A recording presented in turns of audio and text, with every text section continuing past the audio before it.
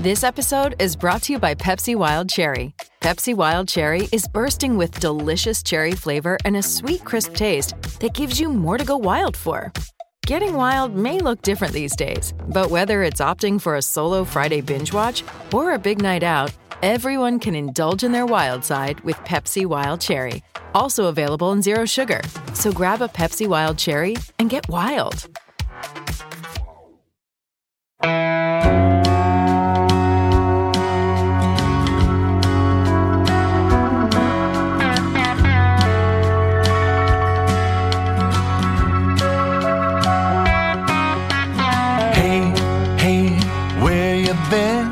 Buckeye Talk is about to begin. Hey, hey, hey, come on in. Welcome back to your Wednesday Buckeye Talk from the NFL Combine in Indianapolis. It's Doug Lesmerises and Nathan Baird. Nathan, we talked to 3 Ohio State players here at the Combine on Wednesday. It was quarterbacks, tight ends, and receivers. That meant Garrett Wilson, Chris Olave, and Jeremy Ruckert. We're going to run through our conversation with those 3 guys. But I will say, I got 3 hours sleep on Tuesday night because I couldn't fall asleep until like 3:30 in the morning, and I'm not sure why. One of the reasons is maybe because I'm sick, which people maybe can still tell. I've been sick. I've had a cold for like a week, and it's not COVID. I've had 3 negative COVID tests. I just have a cold. It's a pain in my butt. But I was taking a lot of NyQuil, and I didn't bring NyQuil to Indy. And so I don't know if I'm addicted to NyQuil, and I couldn't fall asleep without it. But also I actually was up, like looking up a lot of Chris Holtmann stuff after the basketball team's horrendous loss to Nebraska, which I was going to have Stephen hop on, but we'll let them see if the basketball team can get back on its feet Thursday night before we talk a little more basketball on this podcast. So I was kind of out of it today because I'm tired, but the Combine's changed a little bit. It's just a little weird. We used to get like a full half hour with these guys at the podiums. We only get 15 minutes now. They're shorter things. It's harder to get into it with guys.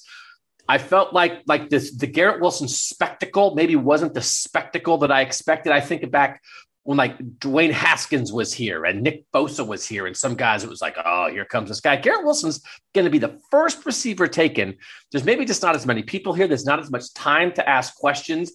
On one hand, I felt like I got to ask Garrett Wilson like 5 questions, but he was like a little bit low key. He was a little bit chill, which is cool. But like, I thought maybe this was going to be Garrett Wilson, like announcing himself to the NFL world. And it felt less like that. The setup's the same, podiums, whatever. We can't get to them. Usually you can drop your digital recorder on the table, on the podium with them. We're not allowed to do that now. We're not really that distance from them. There's a tiny little like velvet strap rope thing that across it. It's not like huge COVID distancing and that kind of thing. It just generally felt a little less like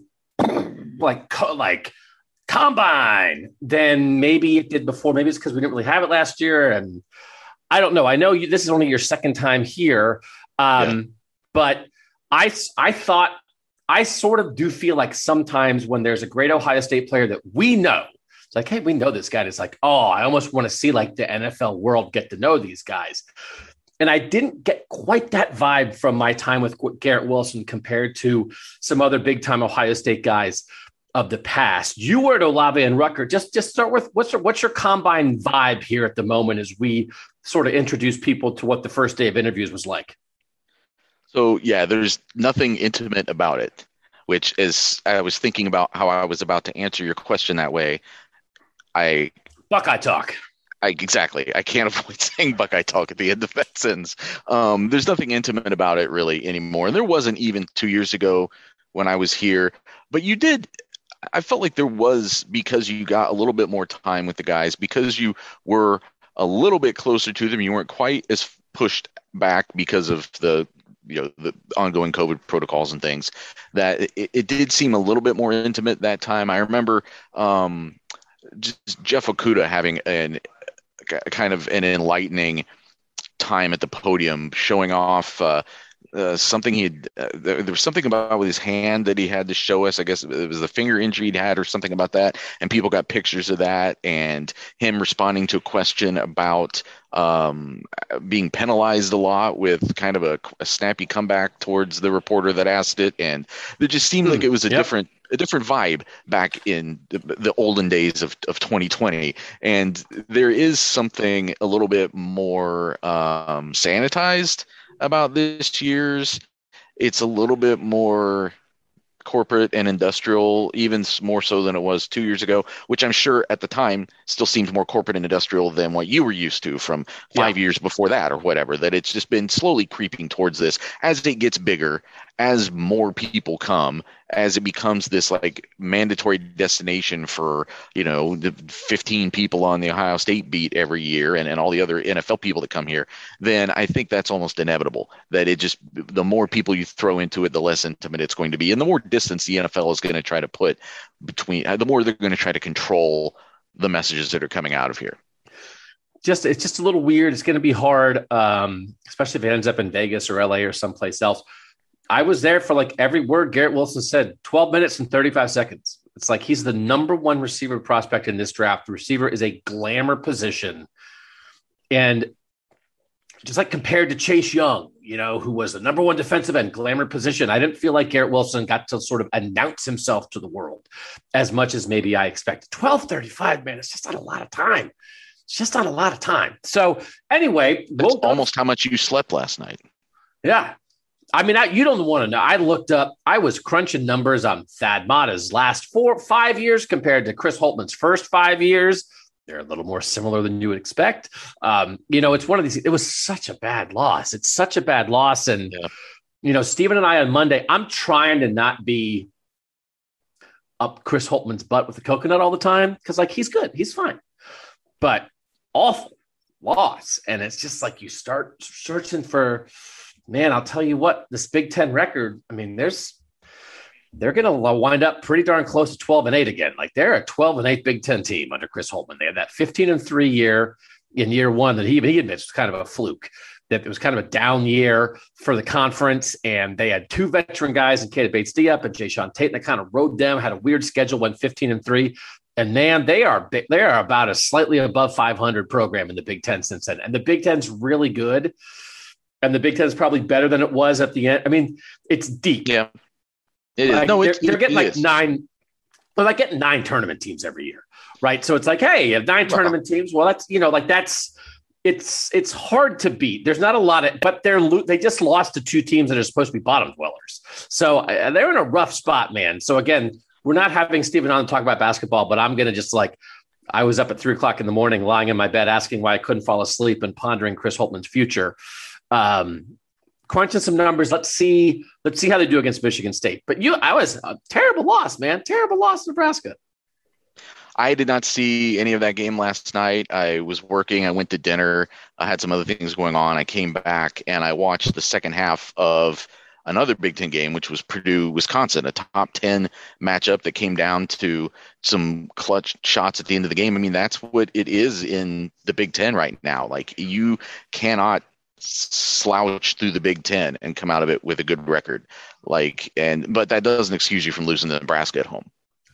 All right, let's get back to football. Let's start with Garrett Wilson. That's where I was. Again, we split this up again for our listening audience. 6 members of the Cleveland.com team here. Scott Paslico, Ashley Bastock. That sounds like you're saying satanic members of the. Yeah. Why did I say it that way? I just meant to say we have 6 reporters here, and I said 6. Yeah, the devil took me over while I was staying awake at 3:00 in the morning last night. You were possessed. Yeah. Ashley Bastock. Long suspected. You often wondered. Yeah. Ashley Bastock, Dan Lobby, Scott Pasco, Mary Kay Cabot all here doing Brown stuff. And then you and I are here. So that's 6 of us. So then but there's I think 8 podiums plus like little stands. So there can be like 12 to 13 guys talking at the same time. So that allows us to cover a bunch of people. So I was at Garrett Wilson, and the thing that I did like about him, Nathan, was I always like to ask this question. I say, For someone who's never seen you play, how would you describe yourself? Because it makes them, and when the good thing about the combine is nobody's bashful here. This is not a time to say like, oh, well, no, I don't really like to, I'll leave that to other people. It's like, nope, your agent has told you. Make sure you talk about your strengths. So Garrett Wilson talked about his strengths. He started off by saying, I think I'm good at 50-50 balls and I play bigger than my size. And that is a thing, if you can Google play bigger than his size and Garrett Wilson will pop up. Again, he's like 6', 6'1", 188, 192, somewhere in there. But I agree with that. I'm one of the people who writes things like that the catch radius, the way he gets up, the way he's physical enough that he's not a lean guy, even though he's not the heaviest guy. I think he has a big enough body to be physical. I thought that was an important thing for him to say, Nathan, that he thinks he plays bigger than his size. And then I sort of said, like, what does that mean? And he said, it's breaking tackles. It's turning short gains into big gains. It's making sure you don't go down easy. It making sure that you fight when you're blocking, right? And I think that's real. And I think he needs to do that to be a number one receiver. But I liked hearing him say that, because it's one thing for a ding-dong like me or a bunch of draft analysts to say, oh, plays bigger than his size. I like that he thinks that too. Because it's a mental thing, Nathan, not just a physical thing of like, hey, all right, I'm not 6'3", I'm not 215, but when I go up and catch this ball, you're not gonna know that. And I wonder how much he's hearing that from the NFL teams that he has conversations with already. Is that something that they like about him? Because as much as you will talk about yourself and talk yourself up, I think that this is also a time where you start to repeat the things you've heard, both good and bad. You'll say, oh, this is the thing I know I have to work on. But you'll also say, teams are saying they like this about me. And I would imagine that is something that teams have brought up to him. That's why he is so high on those boards. We have not seen the measurements yet as to what these guys, as we're recording this on Wednesday afternoon, have not seen height and weight measurements yet on this guy. As we talked about on the combine preview pod, I am still very intrigued by what he measures in at relative to what Chris Olave measures in at, because I think he is still going to look pretty solid, even if he doesn't have the inches on his height. I think he's going to come in pretty solid. And then when you start to factor in, as Chris Olave put it when he was asked about Garrett Wilson, like, he has a big bag, or a large bag, something like that. It was a very awkward statement. But I knew what he meant. Which is that he does a lot of things. He does so many things well that he's a really difficult guy to defend. And because of that, a guy that you want in your offense. Chris Olave also used the word freak to describe him athletically. And it was interesting. Someone used that word to Garrett. Oh, people describe you as a freak. And he was like, yeah, my mom doesn't like that when they called me that on a broadcast, which is one of those that, because I was talking to somebody else. You guys know, I just think Garrett's really smart about football. And I was talking to somebody else about that. And one of the teams that's interviewed him, and they're like, oh yeah, he has no problem with that stuff, which is one of those things. Like, he's dynamic, he's explosive, he'll go up, but he knows the game, man, he knows the game. So I just think he's going to have a really good week. The thing that he brought up, Nathan, like, as everyone's like, oh, what's the thing you really want to show? He said, people think I'm not that fast. And he said, people think I'm going to run like a mid 4.5 for my 40, and I want to go faster than that. So that's the number to watch. I guess the receivers work out Thursday. I think that's right. I think usually a lot of times it's like you're working out like the day after your interviews. So, I think Chris Olave will run faster than him, but he's not going to be the biggest. He's not going to be the fastest here, but he's the best package, I think, of skills. And so but that matters to him. He said he's been working on that. So for you guys watching, they put all the stuff on the NFL Network and everything else. Watch that number. He wants to run faster than mid 4.5s. And it matters to him, Nathan. I don't know how much it matters to NFL teams, because like Michael Thomas didn't burn it up, but like that's not what Michael Thomas was about. And I don't think Michael Thomas and Garrett are all that similar, except that they're both complete number one receivers. And so it's one of those things, again, if he really does run faster than people predict, again, it's like, well, see you later. See you later, Browns. No chance. And I joked that I was going to like ask him a bunch of questions like, Garrett, talk about that drop you had. talk about how, like, why was Jackson Smith-Njigba so good when you were out? Like, try to tamp down the enthusiasm on Garrett Wilson, see if I could single-handedly get him to number 13 so the Browns could draft him. But I decided not to do that because I'm not here to play God, Nathan. I'm just here to ask questions. And people are going to figure out how good Garrett is. But if he runs better than expected, then watch out. That might be top 10.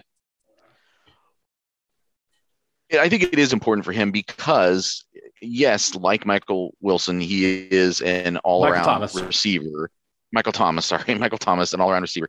But Michael Thomas is also 6'3", 212 or something like that. Like he is also, and was big, is that big now, but was also bigger coming out of Ohio State.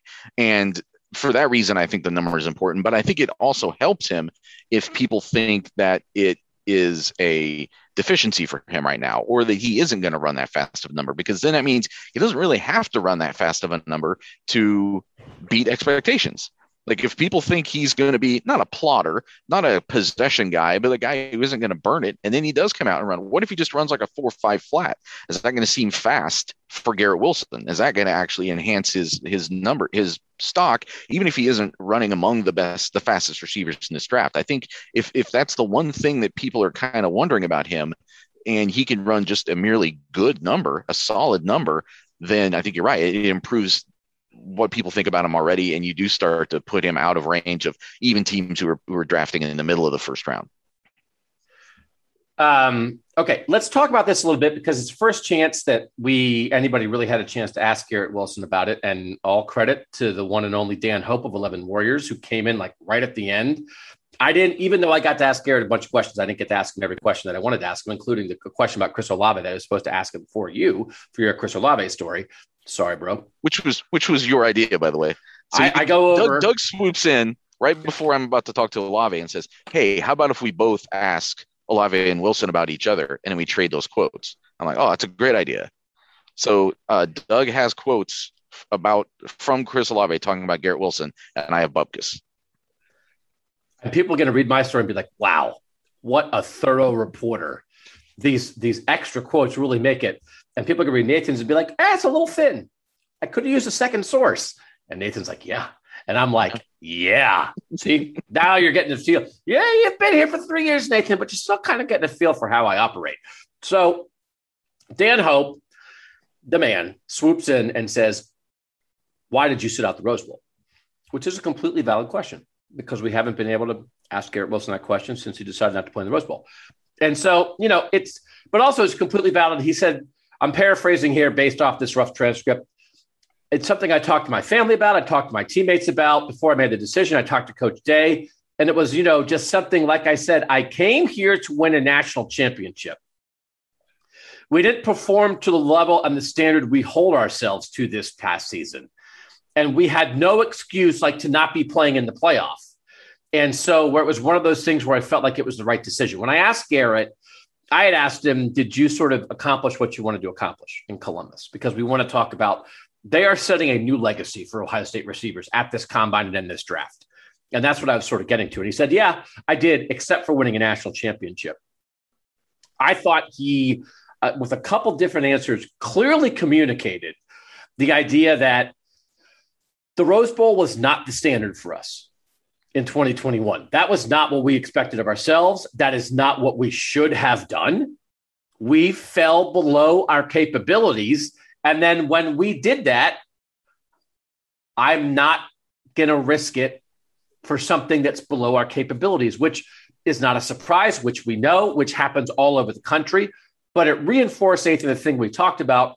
The Utah guys played in the Rose Bowl. Chris Olave and Garrett Wilson and Haskell DeGarrett didn't play in the Rose Bowl. And it's about your standards, your expectations, what you think your team should have done that year. Utah met its standard, exceeded its standard. So the best guys are like, opt out of what? This is our dream. And the Ohio State guys, I think that's I almost like that. Now, I like guys who play too. Great. I like guys who do what they want to do, what they feel is best for them. It's their final game.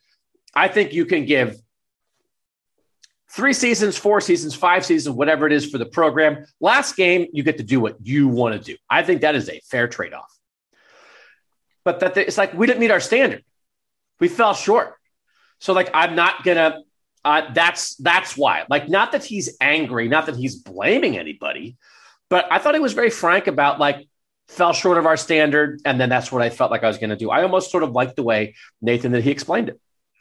Well, I mean, listen, it's just it's low reward, high risk for those guys to play in that game. It just is. I'm sorry. I mean, I was on the field there at the end of that game, and people were ecstatic. I mean, especially the way the game played out, the way it finished. I'm not saying that it wasn't a special moment for the Ohio State players who played in it, but it's not the same as a playoff scenario. And I mean, go look at Jameson Williams. Now, obviously, Jameson Williams was playing for a national championship, so he had to play in that game. There was no anybody who would have played in that game, but he's still going to be a high draft pick. But you see the risk that these guys put themselves through for every single game. If you're going to do that, if you're going to put that possibility on the line, then I think there has to be a better payoff than beating Utah in the Rose Bowl. And I totally understood why Garrett Wilson sat down. And I think people should, that's going to be, it's not even a question anymore. And I don't think it was even a question this year. We knew as soon as Ohio State lost to Michigan that there were going to be multiple star players who weren't going to play in that game. And it's always going to be that way now because, again, it's such a low reward, high risk scenario. And I think that is the way to put it, that this game, playing in that game, is below the standard of reward that it's worth putting that risk up for. And I want to make sure people aren't taking it the wrong way. It's not like the Rose Bowl is beneath Garrett Wilson. Like, pshaw, this isn't worthy of me. Like, it's not that. It's like, listen, man, this is not what we set out to do this year. And so once we failed, he didn't say fail, but that's where, once we failed to meet the standard we hold ourselves to, we're Ohio State. We should have beaten Michigan. We should be in the playoff. Once we fall short of that, it opens the door on this. It doesn't mean everybody has to opt out, but it opens the door on that. And I think it's okay to hold yourself to that standard. I got in this weird Twitter discussion with a listener this week about the show we did about the playoff. And I guess we were saying the expanded playoff, the only thing that, the expanded playoff, the only reason not to do it is because you might lessen the regular season for a team like Ohio State. And this person was making some kind of argument that, well, what if the 5-12 playoff game is a blowout and they're so bad that players start opting out of the 5-12 playoff game? And I was like, well, they're already opting out of everything that's not a playoff. So if they're opting out of the 5-12, that's just where we are now. But like, I don't think they will. And like the way Garrett Wilson talked about this in that 5-12 playoff game, for a player like Garrett Wilson, Ohio State is still chasing its standard, can still achieve its standard. Right. We're in the mix for a national title. And just, it was a weird, like, well, you didn't think of that. And I was like, think of players opting out of the 5-12. Like, you're theoretically using that against me in a world where players already opt out of everything that's not a playoff game. I thought it was weird, but I thought this thing from Garrett Wilson, it's about a title. And as soon as the dream of a title for high-level players at a high-level place like Ohio State is snuffed out, the door opens. It's about a title. And I think it's okay to think that way. And I think it's okay. That's a compliment to Ohio State, that is the only standard. Beat Michigan. There's two. Beat Michigan, compete for a title. And if we're done competing for a title, now the door's cracked on me thinking about my future. Well, I would even say if there were a scenario where Ohio State were going to play for the Big Ten championship, but knew it couldn't make the 14 playoff, it already had 2 losses or whatever, and it still won the East, was going to play for the Big Ten championship, I think those players would still play for the Big Ten championship because there's something to be gained there that is greater than a bowl reward to me. Like, it's something that lasts. It's not as, I know people got on me for calling the bowl games an exhibition, but I'm sorry, they are. I know that I know what the tradition of the Rose Bowl is. I grew up in the footprint of the Big Ten. I'm not trying to crap on the Rose Bowl, but let's be serious about the way that this sport plays out in the modern day. And I think if what you're talking about, and I think there's a lot of fans who think that way too. I don't think this is just a wonky sports journalist thing and a thing that the players think. I think a lot of fans understand why players sit out those games, but I don't think they would support what you're talking about, where if you're the 12 seed and you are still playing for the playoff, you still have a chance to go upset the 5 seed and be in the quarterfinals. It's more about the 5 seed. The 12 seed is Ohio State's never going to be the 12 seed. Ohio State's never going to be a 12 seed final, but even more so, the idea that you by being the 5 seed, that again, you're still going to be in a great position to go on and win the national championship or compete for the national championship. I don't think fans or wonky sports journalists would support players bowing out of those games quite as aggressively as we do when they bow out of, or they skip playing a bowl game, even one as prestigious as the Rose Bowl. Yeah, the idea that like you'd opt out of that game, but then opt back in when you're playing the 4 seed, it was a weird conversation. So anyway, yeah, I get that. Garrett Wilson also talked about, I said, like, do you think you can have the kind of impact that rookie receivers like Jamar Chase and Justin Jefferson have had? And he said, that's what I want to do. That's what I train to do. That's what I expect to do. I want to be the kind of guy who goes in as a rookie and makes my team better. So I think he can do that. But let's talk about the Ohio State part of this. He talked about Brian Hartline a little bit. He talked about sort of like the room behind him at Ohio State.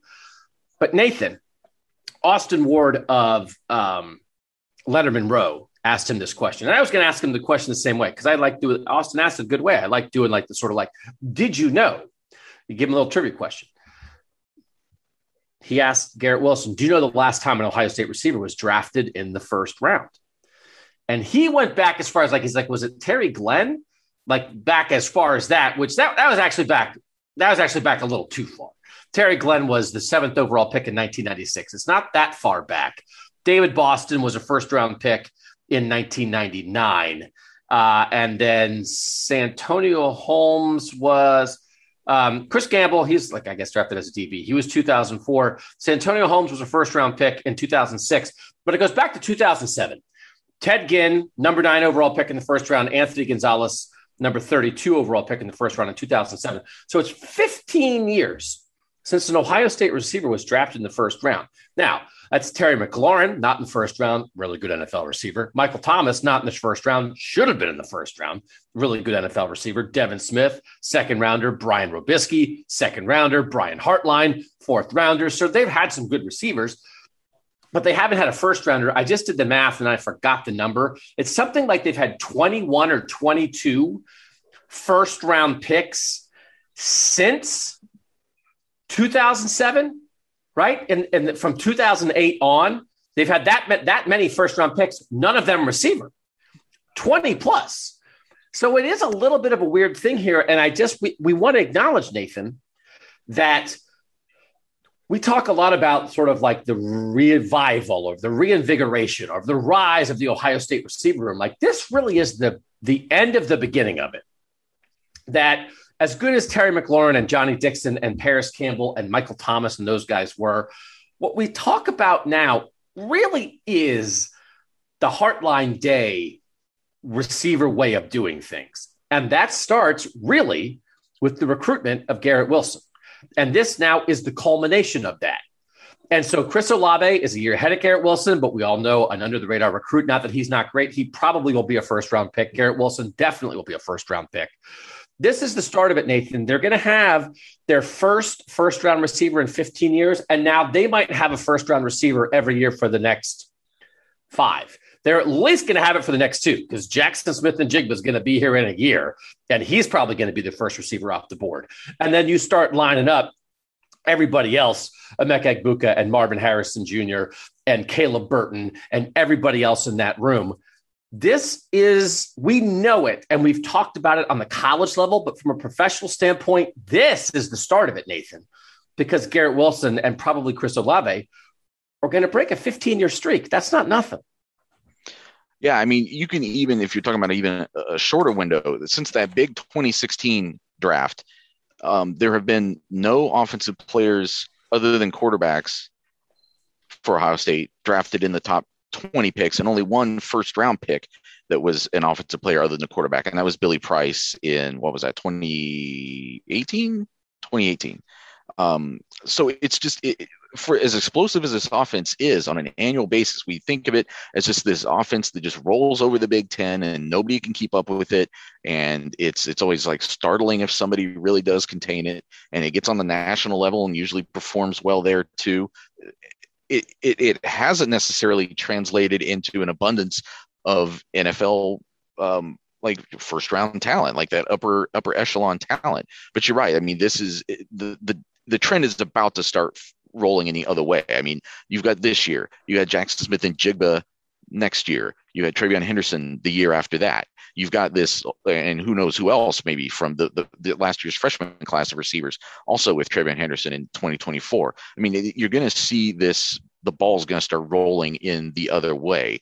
And it's an interesting question of how much of it are Olave and Wilson starting that, because they're also going to say, like they both did, I think, say today, asked about the impact that players like Terry McLaurin had on them, the impact that all of the predecessors who came before them. So there are some guys in here, Michael Thomas being another example, who are first round talents who didn't go in the first round. And I think those guys, by getting to the NFL and having the success that they did, helped these guys kind of turn their eyes towards the, not to get too colorful with it, but like the destiny that like they're now about to achieve. Like they were confident in their abilities already, but seeing what those guys got to the NFL and did, I think laid a little bit of a blueprint for them of what they could accomplish. And now you're seeing the fruition of that. I'll be curious to see where Garrett Wilson fits in here. I mean, he in some ways he's a little bit like Joey Bosa, right? That Ohio State had good defensive ends, but then it was like, all right, Joey Bosa, Nick Bosa, Chase Young. It's like, well, this is different, right? Both in college and in the NFL. If Garrett Wilson is this, like, will Jackson Smith and Jigba go like even higher? And then will somebody else behind him go even higher? Or is Garrett in some ways setting a new standard, but is he also the peak of that standard? I mean, like, we only have 14 months to talk about it, but where Jackson Smith and Jigba goes in the 2023 NFL draft is going to be fascinating, because I mean, it's possible that guy is going to drop a season on college football like we have rarely seen from a receiver. And just like Garrett is kind of an everything, inside, outside, short, deep, fast, smart, strong hands, route running, dynamic, reliable. I mean, Jackson's that too. And then sometimes people act like maybe Jackson's even got a little bit more of the secret sauce in some of this stuff. So everything that all the conversations we're having about Garrett Wilson, I feel like we're going to be having the exact same conversations, but I don't know, maybe even 10% heightened next year. I'll be fascinated to see where we are a year from now. There's always a big Ohio State contingent here at the Combine, and we were talking today amongst us, the people on the beat, about what this is going to be like next year when it's C.J. Stroud and Jackson Smith and Jigba both here together. I mean, today the quarterbacks and receivers and tight ends were all doing their interviews together. So if it's the same thing next year, it could be a little bit of a madhouse between the Ohio State contingent that follows these guys around as it is, again, depending on where it is, because it could be on the West Coast, and that, a 4-hour flight as opposed to a 3-hour drive will change this a little bit maybe. But like the Ohio State contingent plus just what those guys will draw as potentially, depending on who you ask, could be the top guys at that position, at both of those positions in next year's draft. It's the Ohio State offense, for as much as it has, again, as I was saying, like as much as it has drawn, I think, attention from within, just around the beat, around the team, the national exposure is going to kick up a notch, I think, here these next couple of years, because as you're saying, it's going to be the kind of like face of the game kind of players. I don't think Olave and Wilson were ever like that, maybe partially because they both take some of that juice away from each other. I don't know. But I think next year, like these next 2 years, the Stroud, Smith and Jigba, Henderson thing, all those guys are guys who could be, very prominent in, I think, just the storyline of college football itself, and are going to draw that kind of attention.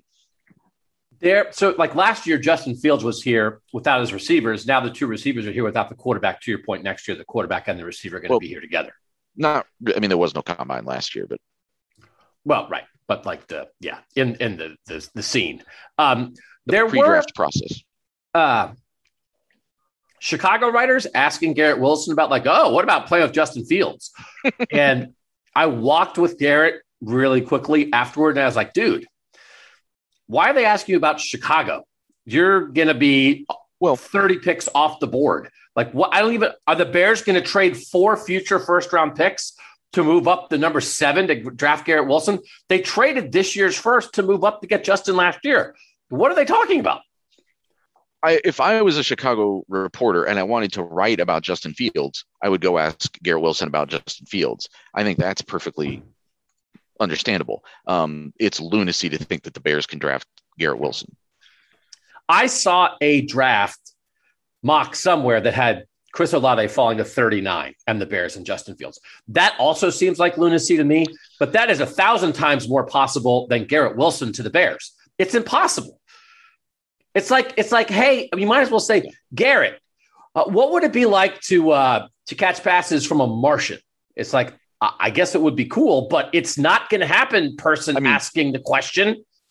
The Bears had to trade last year's first round pick and this year's first round pick to move up like a handful of spots last year to take Justin Fields. Like, I can't even imagine the draft capital you would have to trade when you don't have a first round pick this year in order to trade into the top 10 picks of the first round. It's insane. You would have to give someone an offer that would be so punitive towards your own franchise. And I honestly, Garrett Wilson isn't worth that.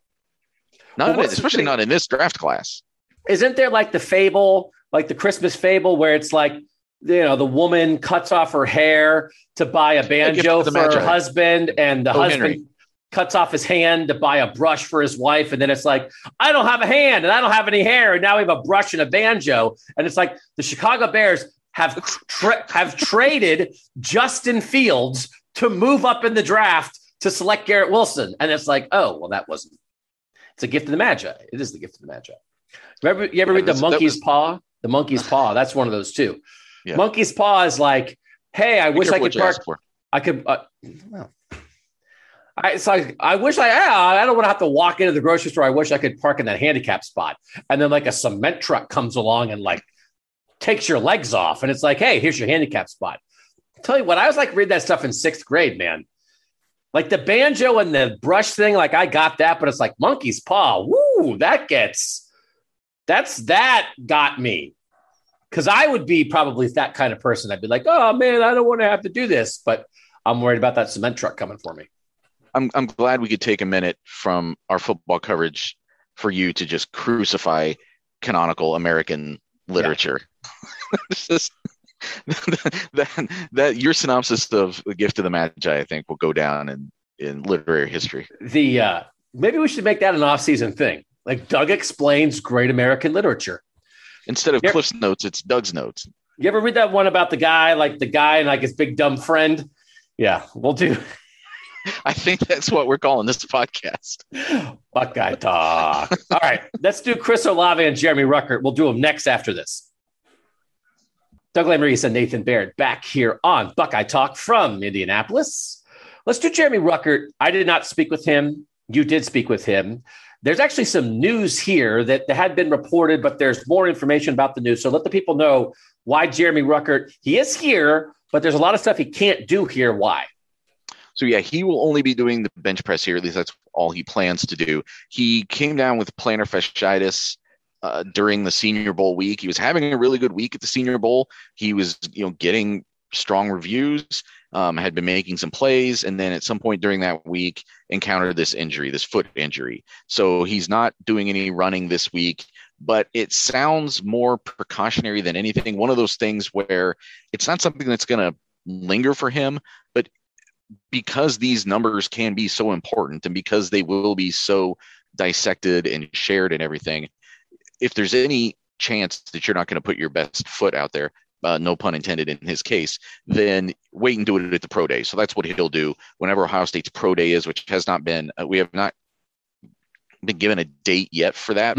I think we'll have one soon, but I would expect to get one this week. But no reason for him to go out there and put up subpar numbers and then have to do it all again at the pro day. It's better to just wait and do it at the pro day. So it was interesting. I was asking Kevin Stefanski, the head coach of the Browns, about, he's a guy, he's coached tight ends. He loves tight ends. The Browns have 3 tight ends they rely on. I was asking him at a thing like this, so what are some of the traits that you look at? How do you evaluate tight ends in a situation like this? And he was talking about, I think he said like Y and F, he called it. Y is like an inline tight end, a guy who can block, do those kind of things. And can he also catch passes? And F is more like you're split out. You're almost more like a slot guy, like a wide receiver. And they just look at them as like at 2 different positions. And I just was thinking about that in terms of Jeremy Ruckert, that again, all the things that Jeremy Ruckert didn't get to do at Ohio State, he really is an inline tight end. There's nobody here, I don't think, that would have any doubt about Jeremy Ruckert's ability to block and be a hand on the ground, handle a 290-pound defensive end, as Kevin Stefanski explained it, that kind of tight end. And then it's like, well, then can that kind of guy also catch? And it's like, heck yes, he can catch. And so that versatility, if he really had gotten to be, basically a slot guy, a guy who's standing up a lot, who's just out catching passes, he would be here maybe more limited. So again, you try to spin it nice of, they should have thrown to this guy more. But I was like, that sounds like that's a good thing for Jeremy Ruckert, because he's both. He's clearly both. One, he developed into at Ohio State, as we talk about the way he grew as a blocker, and one, he naturally is, because if you throw this guy the ball, he'll probably catch it. What was the conversation with Ruckert like about the way he was used at Ohio State, how he thinks he projects in the NFL, where he thinks he fits in this tight end class that kind of is a big mishmash?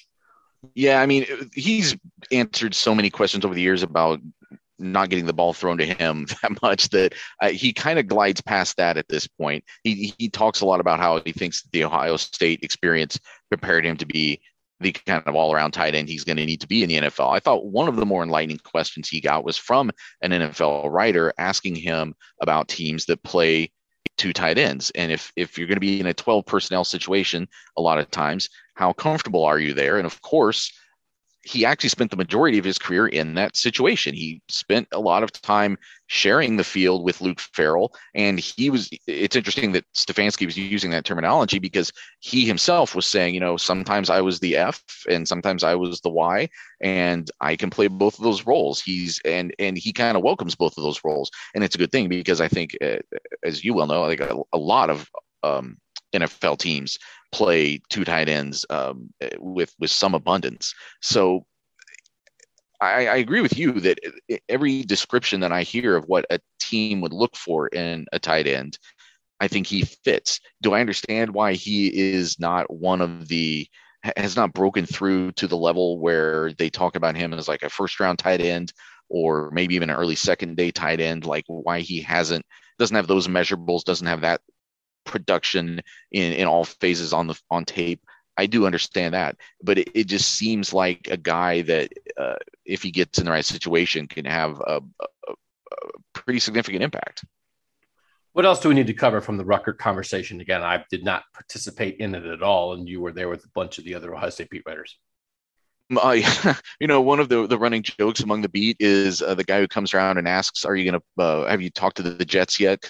And that's the only thing he asks at every station. But Ruckert is a New York guy, and he was getting some extra attention, I think, from the New York media that's here, because they want to know where he might. I think both of those teams may be in the market for someone who does what he does. So he grew up a Jets fan, but I think he's in the mix for both of those teams, depending on how the draft falls. I don't know if that's of huge interest to Ohio State fans or not, but it kind of just fits in with the running joke of the combine every year. Hey, have you talked to the Jets yet? That's just it's as time tested as going to St. Elmo's or not being able to get into St. Elmo's because you didn't make a reservation or whatever. But a lot of his conversation was about, we know that you were, somewhat limited in the number of targets you got at Ohio State. He was asked, like, what is your favorite moment at Ohio State? And he said that He mentioned that catch against Wisconsin in the Big Ten championship game from 2020.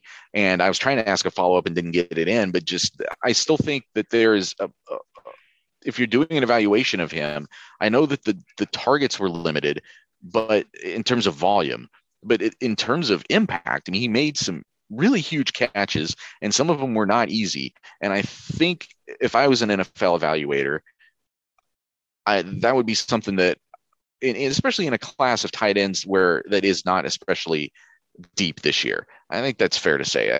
People are ranking this tight end as one of the weaker position groups in this draft.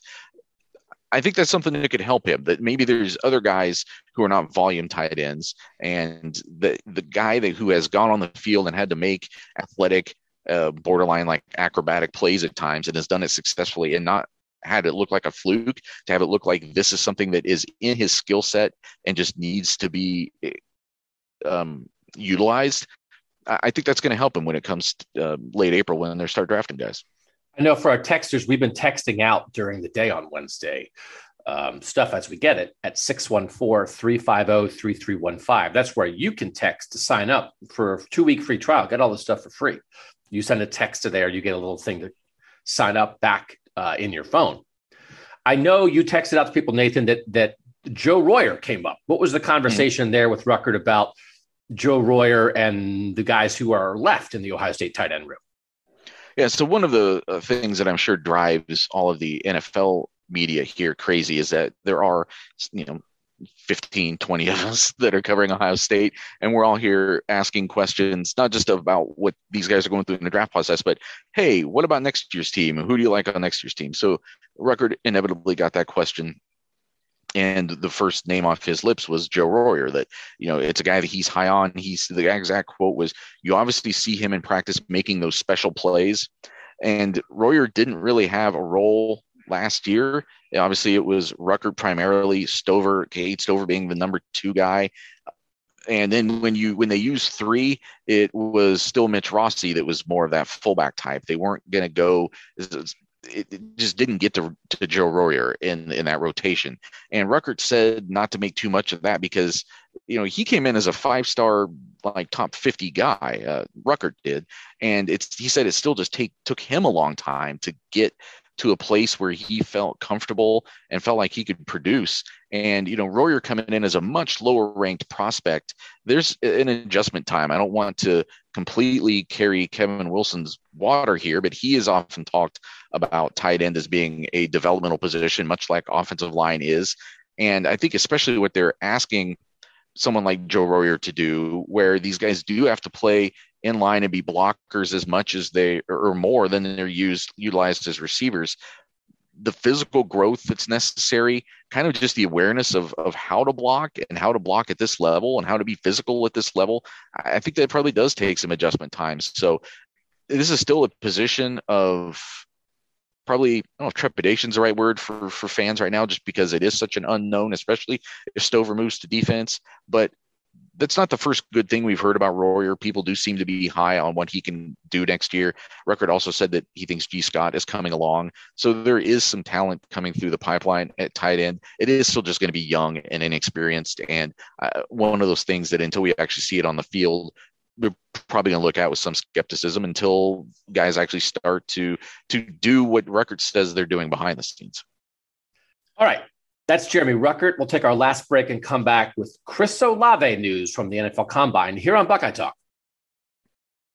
Doug and Nathan, Chris Olave, big crowd, right? This guy is a really good prospect. Again, will be fascinating to see where all these Big Ten guys fall. I was talking to other reporters here, and it's like, there's people who love David Bell from Purdue. And David Bell was a one-man band and had some huge games, sort of won some games almost by himself this year. I was at Jahan Dotson from Penn State the whole time. During his interview session, he comes across as like he really makes a case. He was a guy that defenses planned for Penn State this year, and he had to find a way to still try to get open. But Chris Olave is a dude. How does Olave see himself? What kind of player does he envision himself being in the NFL? And what was his session like? That was a question I really wanted to get to him today was, okay, you're clearly an NFL receiver now. When did you know you were an NFL receiver? When did you think you were an NFL receiver? Did you know it coming out of high school in California, no matter what the rankings said? And his response was by 2 or 3 practices into his freshman year at Ohio State, when he was going up against guys that he knew were going to be NFL defensive backs, when he was, playing with alongside other, future NFL guys on that offense. He said that he knew it. He said he knew that he belonged at that level, that he was, everything else was just sort of an inevitable path to get to this point. And that, I think, he's such a quiet guy and such an understated guy. We were talking before he started, like somebody, I think it might have been Dan Hope, said to somebody, it's like, oh, it's good that we have these speakers here, because Olave basically like whispers his interviews. Like, he's such a soft-spoken guy and doesn't have any sort of brashness about him, other than when he gets on the field and kind of lets the play speak for himself. But the confidence is clearly there. Like, this is not a guy who came in and was surprised to have the success that he's had, and is I think he feels that everything that's come since then is deserved, and is, I think, most importantly, if you're an NFL team, a guy who is ready for the moment to now step up and just kind of transition that to the NFL. Did he talk about what kind of player he think he'll be? We had this conversation. I don't want to repeat what we said on our combine preview, but you and I talked about the idea that he's a deep threat, but he's not only a deep threat. How did he describe himself, or how did he describe what he thinks he does best as a receiver? I mean, he said he feels like he can be an inside guy or an outside guy for NFL teams. I read the NFL's official scouting report on him kind of describes him that way, a guy who can be a hybrid at this level. And I think that makes sense, partially maybe because of his size a little bit, that you don't look at him as he's clearly not a big receiver. Again, I'm curious what he's going to measure in at this week. He's not one of the 6'3" guys that you're looking at in the back of the end zone, in the red zone kind of way. But I also don't know that I think the way I think the NFL teams seem to look at him is the deep threat stuff is demonstrated, but that he can also be a high volume, middle of the field kind of receiver too, if that's what a team needs him to be. And more and more, I think teams want that versatility. They love those guys who can be that back of the end zone target. But I think as you're moving your way downfield, they like guys that they can move around and play with matchups and do a lot of things, because your roster changes. We're seeing that with the Browns, I think, obviously, right? I mean, is Jarvis Landry here next year? Is he not? And if he's not, how does that change what sort of receivers you need? And if he is here, where does he play? Because he's been in the slot and they backed him off of that over time. And you're going to have that versatility, I think, and it really helps him if he can prove himself a little bit over the middle as an inside guy, which doesn't have to be exclusively over the middle, I guess. But if he can prove himself as an inside guy, I think that just helps him make an impact even faster, because the more you do, the more you can be on the field. All right. Anything else we need to cover from an Olave standpoint? Again, we think this guy is probably the second half of the first round, probably like between the 4th and 6th receiver off the board. And I think if you're a top 6 receiver in this draft, you're probably a first rounder. So I'll be really surprised if he falls out of the first round. But again, did he think there's something in particular here at the combine that he really wants to focus on, that he thinks he needs to show people? Well, he's not doing the bench press. And I thought that was a bit of a telling. It's because he's skinny announcement. Well, but here's the thing. He came back for this past year for any number of reasons. But one of the things that he stated was, well, I need to get stronger. I need to improve my upper body strength. And to not do the bench press tells me that he didn't do that maybe to the degree he wanted to. But as I've also said before, I think his body type is what it is. I think for him to come here and, as I was saying before, like, why go in and put a bad number out there? I think it probably is better for him to have just not done the bench press, which maybe, you're living down to expectations. You're not lowering them. If you just come in and don't do the bench press and people are like, well, okay, yeah, he's a small guy, he doesn't want to do the bench press, that's actually still better for you than if you come in and really look terrible doing the bench press. So I suppose I understand why he's doing that. He was asked, are you the best route runner in this draft class. And he gave an interesting answer. This is one of the few times where some of that brashness has come through. Maybe he's like, he first said, well, you can say that, which I thought he was saying. I thought he was just saying yes, but then he changed it to like, that's up for you guys to decide. But he went on to say, I think I am a strong route runner, but it sounded like he was starting to say, yeah, I'm the best route runner. Yeah, you can say that. It's true. I'm the best route runner. But then he kind of put it off on, no, that's other people can evaluate that. He thinks that the route running will speak for itself, but that's obviously one of his main attributes. And one thing I think he hopes will maybe separate him in this draft class, that there's a polish there, that maybe he doesn't have the size, and he doesn't have some of the other like physical attributes that teams might want, but just because he is so technical and so polished that he can, there won't be maybe as much of a curve for him to do that at the NFL standard. Did you catch up to anything Jameson Williams, former Ohio State receiver at Alabama, said? I know we had people at different places. I don't think we had anybody there. Do you know if he said anything about his time at Ohio State or was asked about that at all during his session? So he would have been asked about it more because he was supposed to go right after Olave, but then Olave was very late getting started and they shuffled some things around. So all the people who were potentially going to split their time between Jameson Williams and Garrett Wilson then all had to go to Chris Olave. We didn't get to hang out with Jameson Williams. So subsequently, he didn't get a lot of Ohio State questions. He did talk about really the only things he mentioned were he was asked about, Chris Olave and Jackson Smith-Njigba and Garrett Wilson and kind of the camaraderie that they had and the support that he kind of continued to get from his Ohio State teammates. And he had some comments about that and threw out the term brotherhood. And that doesn't surprise me. I think in terms of the way he talks about his former teammates, that has always been a positive thing, that there's been a mutual appreciation there. But he did say that when he was asked about like, well, why were you able to break out at Alabama?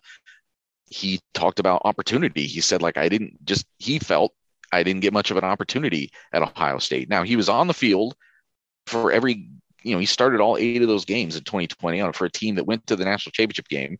And he was a known quantity. I mean, Dabo Swinney didn't name drop him, but he number dropped him going into that Clemson game. They were aware of him. He was still able to get behind that defense and catch a touchdown bomb in that game.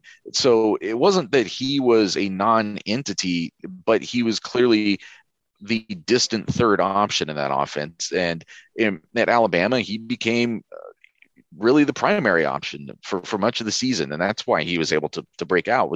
It wasn't so much that he didn't have the opportunity to get on the field at Ohio State, but clearly that offense it ran through other people before him, and Alabama had a need that Ohio State didn't have anymore.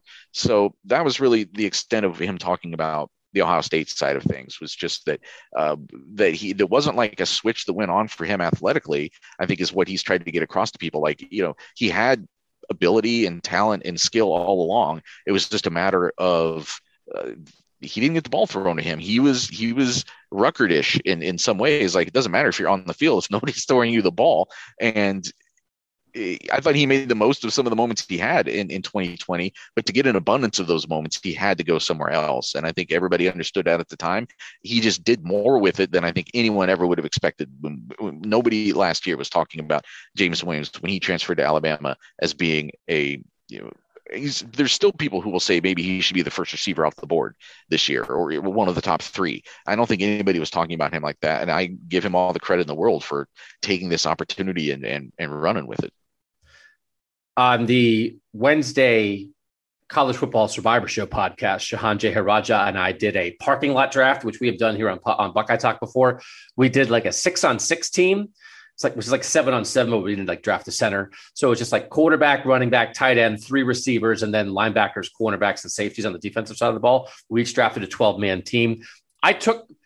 Garrett Wilson was the first receiver off the board in that draft. I took Olave ahead of Jameson Williams, and then I wound up with Jameson Williams on my team as well. But it was interesting to have that conversation with Shahan, who's not an Ohio State writer, sort of talking about like, well, why did you do that? And I still cannot get past it, right? It's like, well, if Jameson Williams was actually better than Chris Olave, then maybe he would have played ahead of Chris Olave. And it's not an indictment of Jameson Williams, but he might be not as good as Chris Olave, Garrett Wilson, or Jackson Smith-Njigba and still be absolutely worthy of being a very high first-round pick, right? All those things can be true, but it is interesting that in 2020,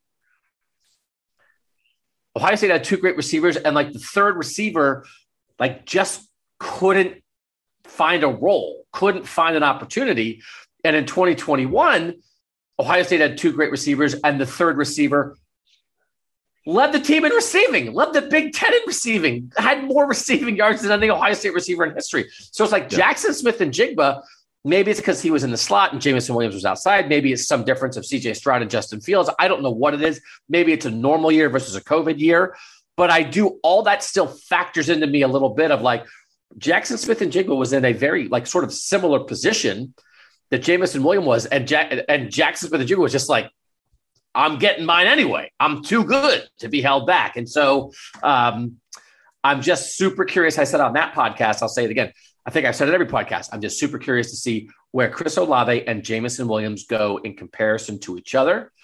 And obviously the ACL injury for Jameson Williams is some small factor in that, but I don't think it holds anybody back a ton anymore. He's going to be fine. It's not going to mean he's not going to be a great player, but that's one of the big on draft night, right?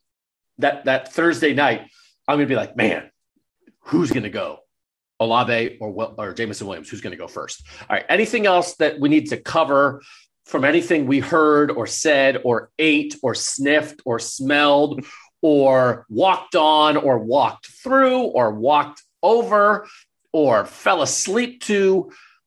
You want to give people the full combine experience. So I think a couple of years ago, no, it was just this past year. I was in my Money Madness column. I had snarkily talked about when I thought Iowa was a lock to make it to the Big Ten championship game, which it then turned out that they weren't, but then it turned out that they did.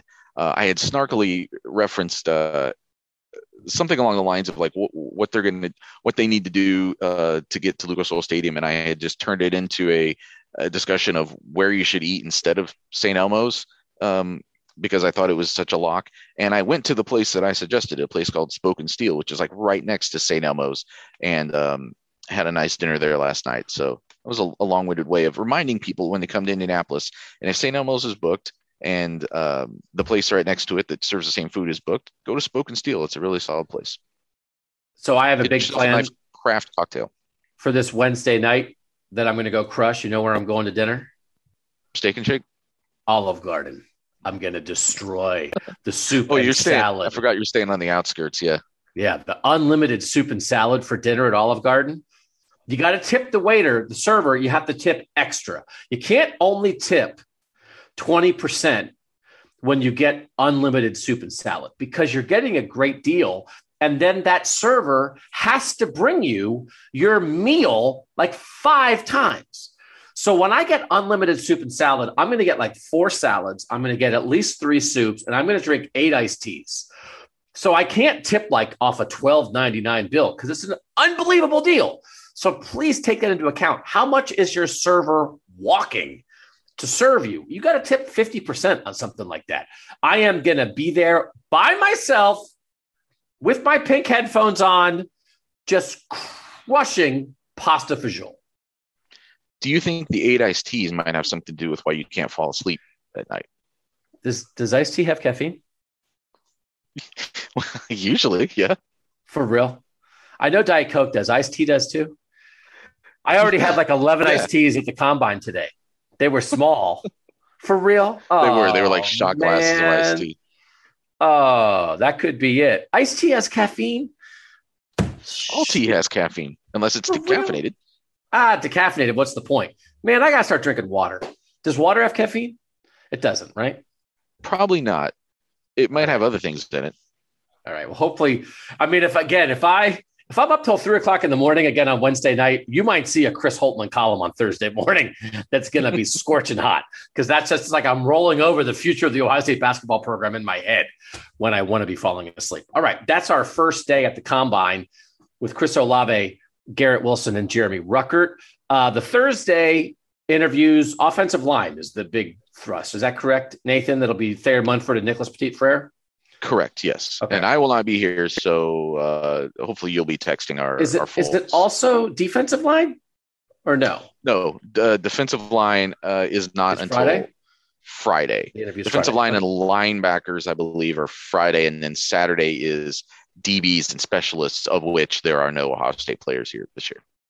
Okay, so we will have that coverage. We'll have the coverage for the texters. We'll have the coverage in the podcast. We'll have the coverage at Cleveland.com.